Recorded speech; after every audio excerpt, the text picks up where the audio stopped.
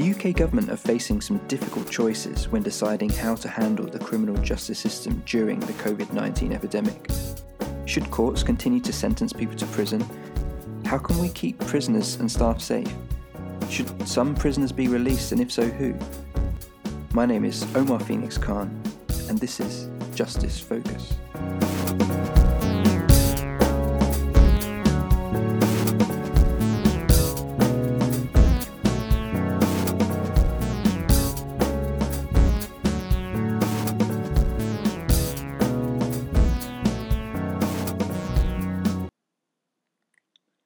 The prison system in England and Wales currently holds more than 83,000 people. Due to the current crisis, many prisoners are confined to their cells for 23 hours a day and forced to share that space with another prisoner. There have been confirmed cases of prisoners testing positive for COVID-19 across at least 21 prisons in England and Wales. But of course, it's not just prisoners who are at risk. Prison staff across at least 7 prisons have been tested positive, and very swiftly, around 3,500 prison staff were self-isolating. That's around 10% of the workforce, meaning that a normal prison regime was and is practically impossible. Visits from loved ones and legal advisors have been temporarily cancelled, and Justice Secretary Robert Buckland said the virus poses an acute risk in prisons, many of which are overcrowded. One answer put forward has been to release prisoners early or temporarily. This would ease pressure on the prison estate, although it does raise questions for the management of probation in the community. At the heart of the issue is, as Mr. Buckland puts it, the need to balance the protection of life with the need to protect the public. The Howard League for Penal Reform is a national charity, the oldest penal reform charity in the UK.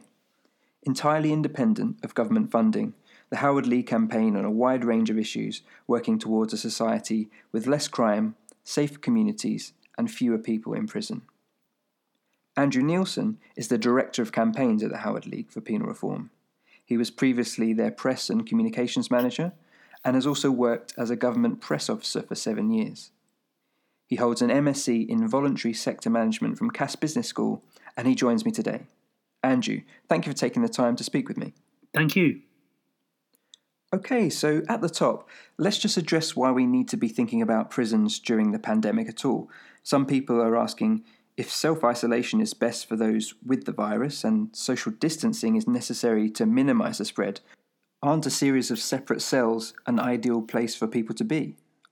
Well, they're not necessarily separate cells. We have an overcrowded prison system, and many prisoners share a cell. 2 people in a cell designed for 1, or in some cases, 3 people in cells designed for 2. And while the prisoners might be in lockdown or locked up, the staff are not. And indeed, you need staff freely moving around a prison to ensure that people get fed, that purposeful activity of some description happens. And staff and prisoners alike are vulnerable to the infection. And so ultimately, prisons are what in public health terms we'd call congregate settings.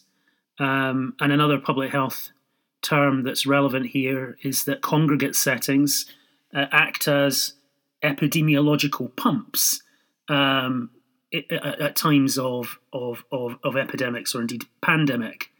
And what that means is that they drive the spread of disease among the wider community. And that's even if you stop visits and stop releases, because as I say, you have to have staff in the prison and there is movement there. And we've seen what these congregate settings can do in terms of driving the infection elsewhere. We've seen explosive outbreaks in such settings that act as preludes to wider infection.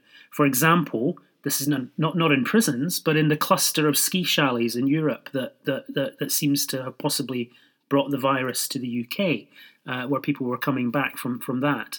And prisons basically just are that kind of setting, but ramped up by a factor of about 100. And that is the fear that they will spread the infection in the community, but they will also become very difficult to manage if the infection takes hold in the prisons. Yes, really interesting that you make that comparison between the ski chalets, which have reportedly been linked to outbreaks in countries all over the world, and the potential for outbreaks in prisons with poorer conditions and more people is huge. So obviously I want to ask you about how best we can think about avoiding that kind of situation. And it seems to me that there are two distinct aspects to the situation that we can discuss. The first would be how to reduce the number of people being sentenced into the prisons and the increase in prison populations. And then what do we do with people currently in prison right now? So I wonder if we can take the reducing the flow issue first and what that might mean for policing and trials and sentencing. And I know that we have a tendency here in England and Wales to give short sentences, those under 1 year. Are the Howard League advocating for a change in sentencing guidelines? We are. I mean, the interesting thing when you talk about short sentences is that the Ministry of Justice itself published research only last year suggesting how ineffective they were. And prior to Boris Johnson becoming Prime Minister, we had David Gauke as our Justice Secretary, and he was proposing to act on that research and introduce measures to restrict the handing out of short prison sentences. So we think that that's the sort of thing that could very easily be dusted down and revisited by the government now as one way of reducing the flow in, not least because it is prisoners on short sentences who most contribute to what we call the churn in prison, because they only spend a few weeks inside. They are the biggest group coming in and out of the prison system at any given moment, and they are also, of course, therefore, the people who would be most likely to either go into prison and infect other people, or be infected and then come out into the community and infect other people. So it seems to us that would be a key group that the government should be looking at when it thinks about how to reduce the flow of people into the prison system. And so how would that actually work in practice? So if, for example, they agreed, okay, we are not going to give any prison sentences under a year, what would that mean for the system in terms of managing offenders in the community? Well, it depends. I mean, the ideal situation would be, and we're not in an ideal situation, just to emphasise that.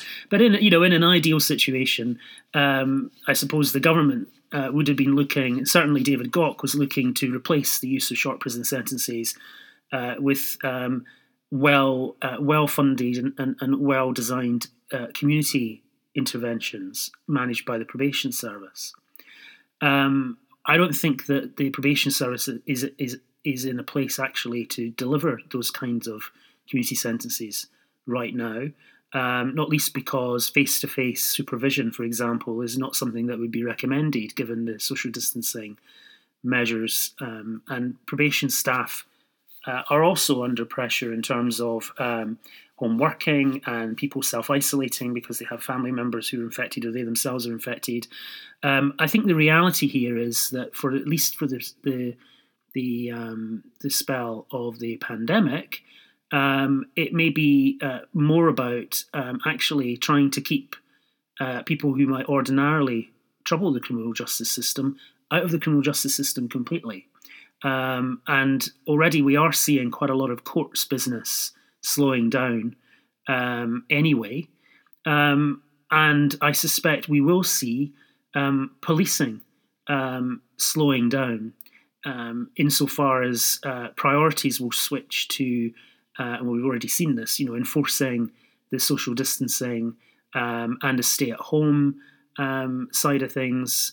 That seems to be where a lot of police attention is lying. And we would suggest that the sorts of, ultimately most people who commit the sorts of crimes that require short sentences are people with living quite chaotic lives. The offences themselves are not necessarily that serious.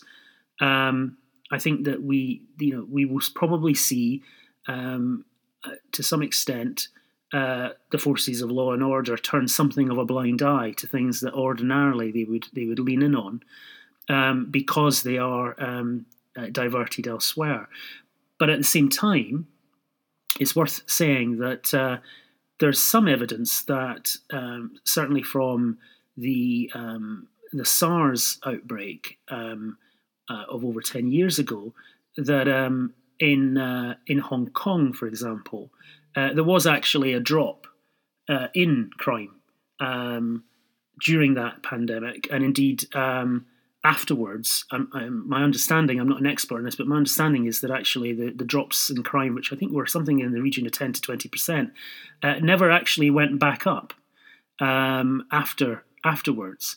So it'll be interesting to see, in a sense, what happens in terms of crime. I suspect that there will be crime, but a lot of it will be behind closed doors.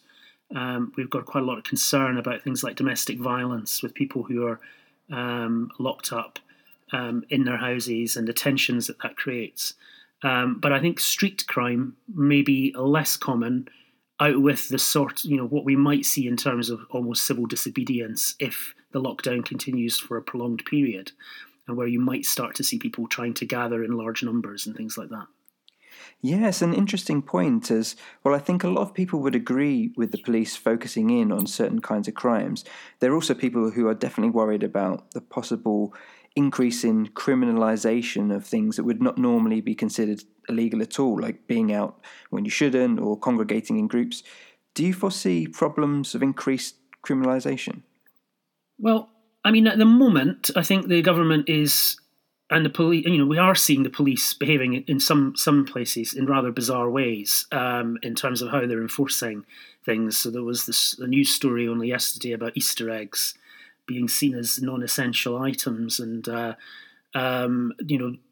stories about the police forces using drones to harass lone walkers and things like that. Now, ultimately, though, they seem to be relying, if they are acting, they are relying on kind of on-the-spot fines rather than anything else. And I think that there's a lot of noise around what the police are doing, but ultimately the last thing that they will be wanting to do is taking people into police custody. Police custody suites are congregate settings, just like prisons, also problematic. So I'm not convinced we will see problematic criminalisation in that sense. It does all depend on really how long the lockdown goes on for, and whether people stay signed up to it in the way that generally people seem to be. I think that we are helped in this country, at least, in that the government has taken a relatively liberal approach to the lockdown. We're aware, obviously, of other European countries where, for example, you need to have a permit to leave the house and things like that. At the moment, we don't have that. The parks are open. Most parks are open, for example. People are being encouraged to go out to exercise. I would hope that balance between restricting people's movement and allowing some flexibility will remain in place over the coming weeks, because I think it will make it more bearable for people, but also, of course, it lessens the chance that we start to see the government clamping down and then criminalisation taking place. No, definitely. And in terms of that balance within the criminal justice system, do you think that trials will continue at all? Will there be a move towards virtual court hearings? And is that something that the Howard League would advocate for?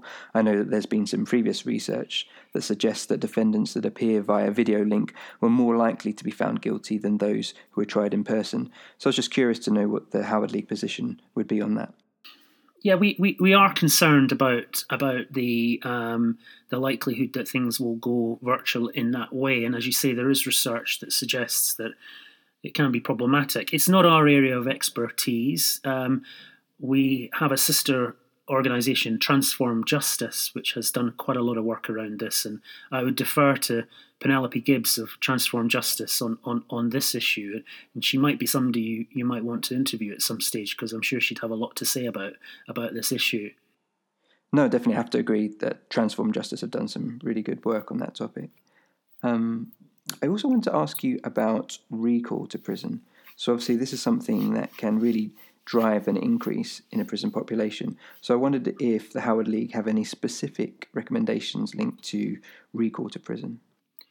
Yeah, I mean, we would strongly recommend that any decision about putting someone in prison at this point in time, I mean, whether it's recall or it's remand, or indeed sentencing, it needs to have. Certainly, when we wrote to the Secretary of State, we talked about remand, and we used the phrase "anxious scrutiny." You know, that any decision to remand somebody to custody, and in that case, of course, when they've not been convicted of a crime, you know, really needs to be absolutely thought about and revisited before it happens. And I think recall is similar to that. One of the big problems with recall at the moment in England and Wales is actually linked to the short prison sentences, because some years ago now, the ability to recall someone to prison on a short prison sentence, which wasn't possible, was made possible, and so we've seen quite a lot of recalls through that. And we would again hope that if the government does take steps to stop people going in on short sentences, then that would at a stroke also stop quite a lot of the recalls. Yeah, well, I mean, I certainly think that would make a lot of sense. I think now if we can move on to having a chat about the current prison population and what it would look like to reduce that. So we have the situation of overcrowding. I know the government doesn't like that term and prefers the term crowding. But the prison population is up at around 83,000, which is slightly below the official capacity, but we know that the uncrowded capacity of the prison system in England and Wales is around 75,000. And so there have been some calls to reduce the population to this uncrowded capacity at the very least. So what's the Howard League position on prison numbers? And if we do decide to release more prisoners, how do we decide who to release? And who would be making those kind of decisions? Well, we have written to the Secretary of State, and indeed we're in the process of an ongoing correspondence with the Ministry of Justice around this issue. But initially we suggested a range of measures, some of them incremental, some of them more dramatic. I think we are moving to a point where the window of opportunity is narrowing, because there may be a situation where if the virus becomes rampant in prisons, it will be very difficult to release people. And that's why it's so important that the government moves quickly. And unfortunately, they have not moved quickly so far. I mean, you mentioned at the beginning that 55 prisoners are now confirmed having COVID-19 across 21 prisons. I think one of the hotspots is Wandsworth, which suggests that the situation in prison is mirroring the situation in the community, because we hear that London is ahead of the curve in terms of the rest of the country. But actually, the bigger concern at the moment, I think, is what's happening with staff. So, we're aware of at least 13 prison staff having tested positive, another 4, I think, escort staff testing positive. I've got slightly more up-to-date figures on how many staff are absent due to COVID-19. But even that isn't that up-to-date, because the figures from Wednesday of last week. But as of Wednesday of last week, there were 6,644 prison staff absent. Now that represents almost 20% of the prison workforce. And by now it must be higher than that. And that's where the real worry is, because we get to the point where there aren't the staff to actually do simple things like feed people. And that's when we might see real danger in what happens. And I fear that if we do see deaths in prison, it won't be, there will be deaths directly because of COVID-19, but we will also see deaths because of the situation that the virus has left the prison system in, that aren't directly from infection, but because of what could potentially happen if a disaster strikes and there are very few staff available, and people are being fatally neglected. So that is a big concern. And it's probably worth just, re-emphasising, of course, that prisons are full of vulnerable people. There are a high number in England and Wales of elderly prisoners who we know are at particular risk. there are something like 18,000 people amongst that 83,000 who, if they were in the community, would be shielded. So that's the measure where people were asked, largely elderly people are asked to spend 3 months isolating themselves so that they don't get the infection. Well, that's about 1 in 5 of the prison population who would be in that situation if they were in the community, which really just underlines how vulnerable some people in prison are. No, definitely. And actually, you've preempted some of the questions that I wanted to ask you about, because specifically thinking about older prisoners, I know that we have over 1,700 over the age of 70 in prisons in England and Wales right now. And previous research has shown that people in prison tend to have poorer health conditions that age them to the equivalent of around 10 years older than people on the outside. And so do you think that people over 60s or over 50s should be treated differently, perhaps prioritised for early release? Or do you think that will cause issues for the NHS? Well, I think if the people that we're talking about get ill in prison, they will be a burden on the NHS one way or the other. And so yes, I do think that there are vulnerable groups that should be prioritised. I think it's highly likely that we'll see an announcement shortly that pregnant women in prison will be released. But I think elderly prisoners who almost certainly pose no threat to the public anyway because of their age could also be released. At the moment, the government, unfortunately, has somewhat sat on its hands, so we're not seeing any real action yet on reducing the prison population. It needs to happen soon, as I say, because the window of opportunity is narrowing, and they only need to look at other countries.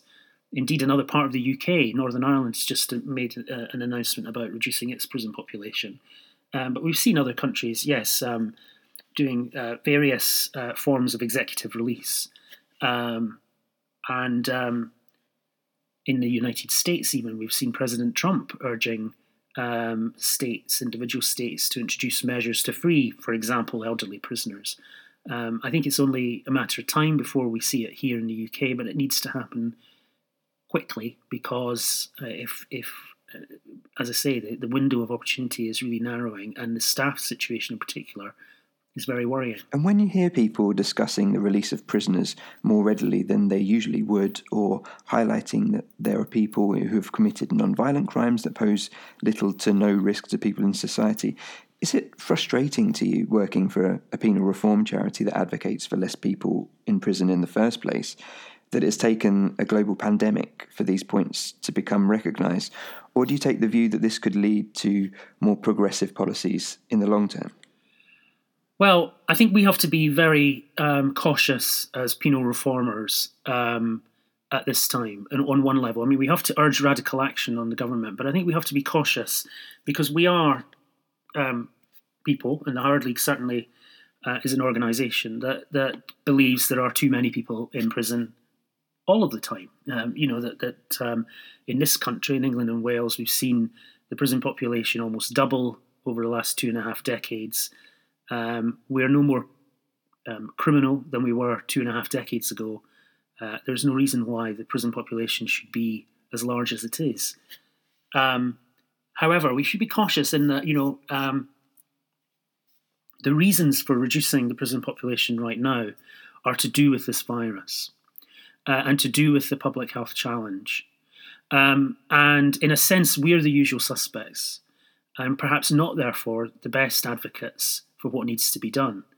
The best advocates are public health professionals, are those people who are talking to government right now and spelling out what the death toll, frankly, will be if radical steps aren't taken.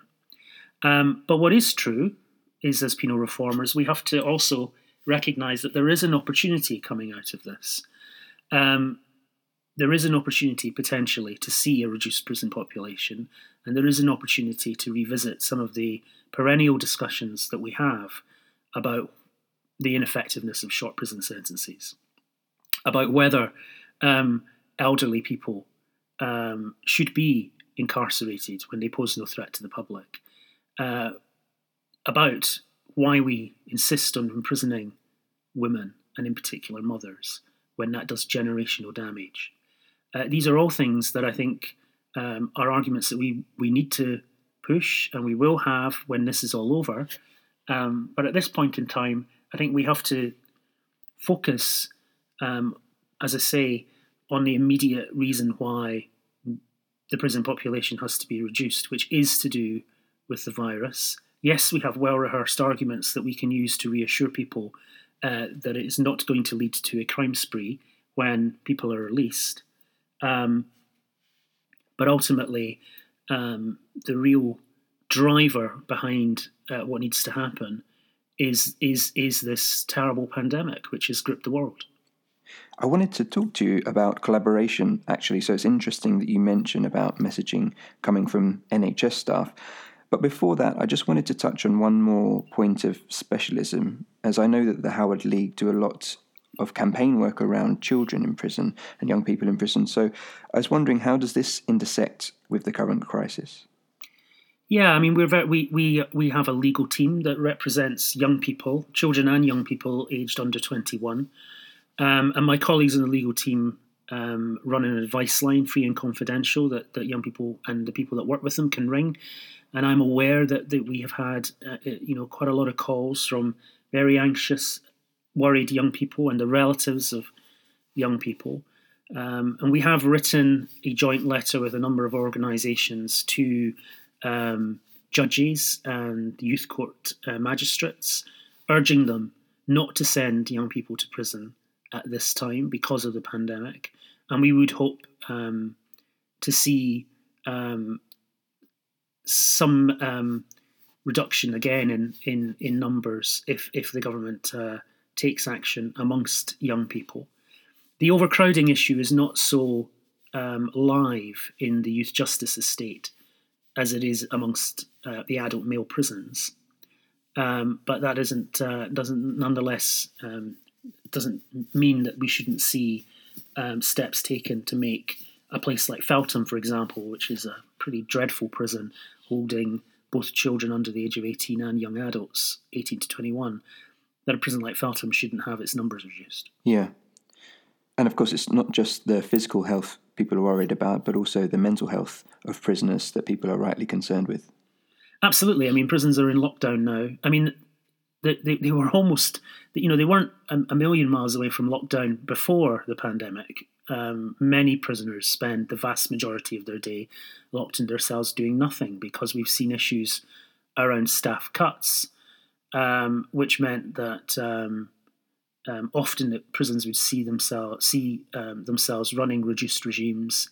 And even though the government's done a lot around recruitment of prison staff in recent times, they have a retention problem. I mean, prisons in the last few years have had record levels of self-harm, record levels of violence, both prisoner on prisoner and prisoner on staff. It's perhaps no surprise that it's hard to retain staff in that context. But ultimately, we have seen in that increase in self-harm that I mentioned, visible, very, very visible signs of how the mental health of prisoners has deteriorated in recent years, and that will only get worse because of the pandemic and the further lockdown measures that are now in place, the restrictions on visits. Yeah, and on this important point about visits, we know that the United Nations minimum standards for treatment of prisoners, the Nelson Mandela rules, highlight that contact with the outside world is one of the basic elements of treatment for prisoners.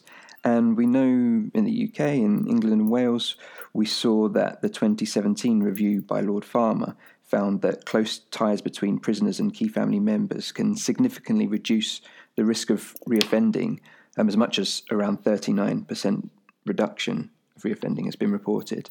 And in response, the government have talked about promising to provide 900 secure phone handsets across 55 prisons as a way to maintain family contact. And, especially now in this time of crisis, we of course want to support any version of maintaining that community contact. So I was wondering what you thought about that as a solution. Obviously, there are some concerns around the handset passing the virus between prisoners, but just more broadly, how do you think we can support mental health of prisoners and maintaining that family contact during this time of crisis? I've given you an incredibly hard question there, and I'm not expecting a magic answer. I guess I'm just trying to put out there that it's a very difficult situation.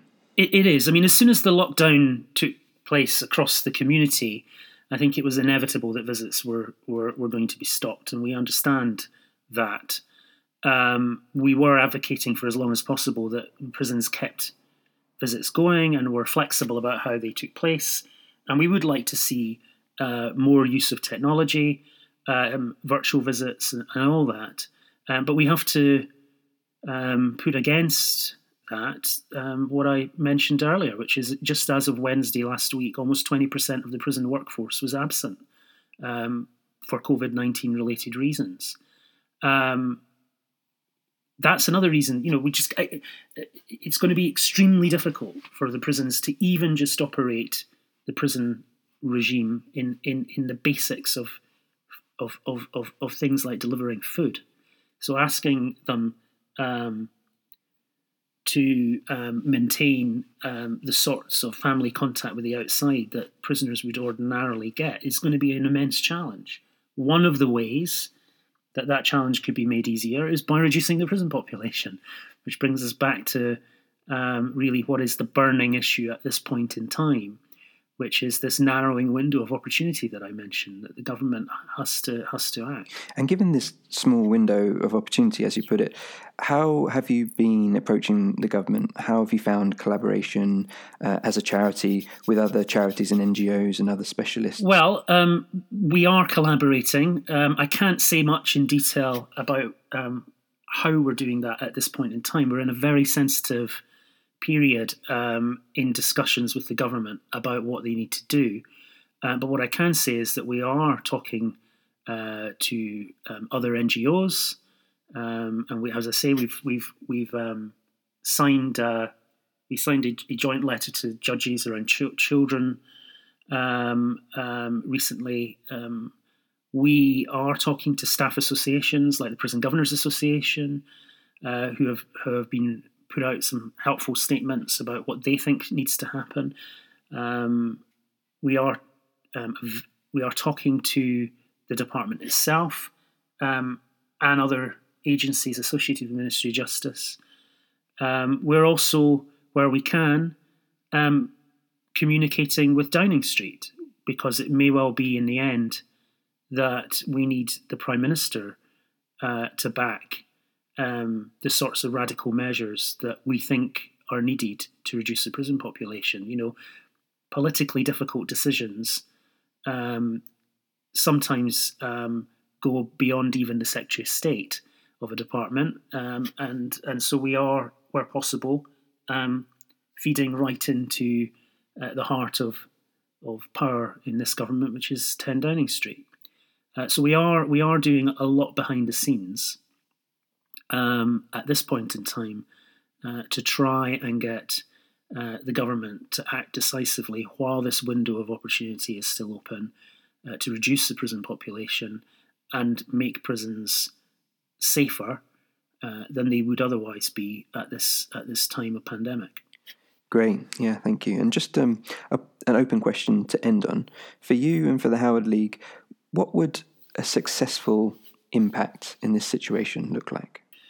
Difficult question. Well, I think at least we would want to see the prison population, I think, reduced by at least around 10%, which would bring it to uncrowded levels. And if that happens, then we would like to think that would reduce the amount of deaths and the overall human misery that the pandemic will cause behind bars otherwise. In a sense, I don't want to think about what that would be compared against. What would be the benchmark of not doing anything? Because I think it would be really, really disastrous. But yes, hopefully we will see action from the government that will reduce prison numbers by, yes, at least I think about 10% would be a marker. Given that what we know about the capacity in the system and what an uncrowded prison system would look like. Well, on that hopeful note, I think that's a good place to end. Andrew, thank you so much for taking the time to speak with me today. Thanks, Omar. Now, if people want to get in touch or support the important work that you're doing, how best is it for them to get in touch with you? Well, we are a membership organisation, so if anyone wants to join us, that would be great. And you can learn how to join us by visiting our website, which is www.howardleague.org. We are entirely independent of government. We don't receive government funding. So it is partly through the support of our members that we're able to do what we do. Brilliant. Andrew Neilson from the Howard League, thank you so much.